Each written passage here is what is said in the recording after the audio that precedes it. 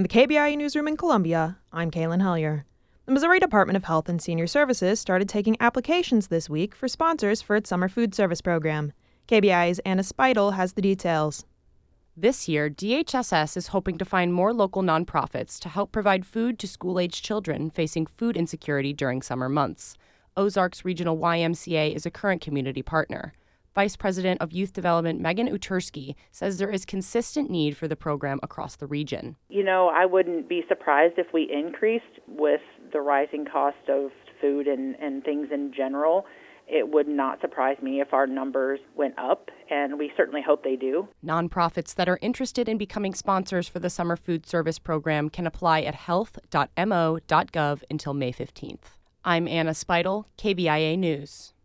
Around a dozen members of the Physicians Committee for Responsible Medicine and a pet pig attended a protest at Memorial Union yesterday, calling for an end to animal use in MU's emergency medicine training program. The committee claims that MU is part of only 3% of emergency medicine programs that still use live animals for testing. They delivered 50,000 signed and printed petitions to the office of the chancellor in Jesse Hall.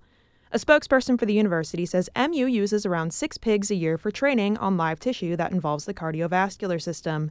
He also says that while the university has cut back on the use of animals in their program, there are still some rare instances in which animals are necessary to prepare physicians for life or death scenarios in emergency rooms.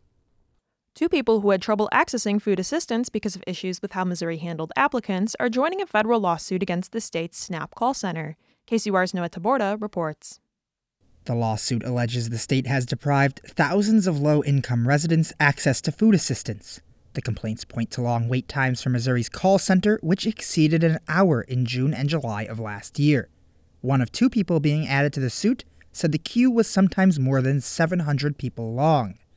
The lawsuit asks the Department of Social Services to make changes that would bring the state into compliance with federal law. The state chalks the wait times up to staffing shortages, high turnover, and an influx of applicants amid a worsening economy. For KCUR 89.3, I'm Noah Taborda. The USDA's latest report on farms estimates that the U.S. lost nearly 10,000 farms in 2022. The number of acres of farmland also decreased, while the average size of a farm has gone up slightly, especially for farmers making $1 million or more a year. Tim Gibbons from the Missouri Rural Crisis Center says that these numbers are part of a larger decline. Losing nearly 10,000 farms in a year is a big deal. And I think it's just the continued downward trend year after year of family farms.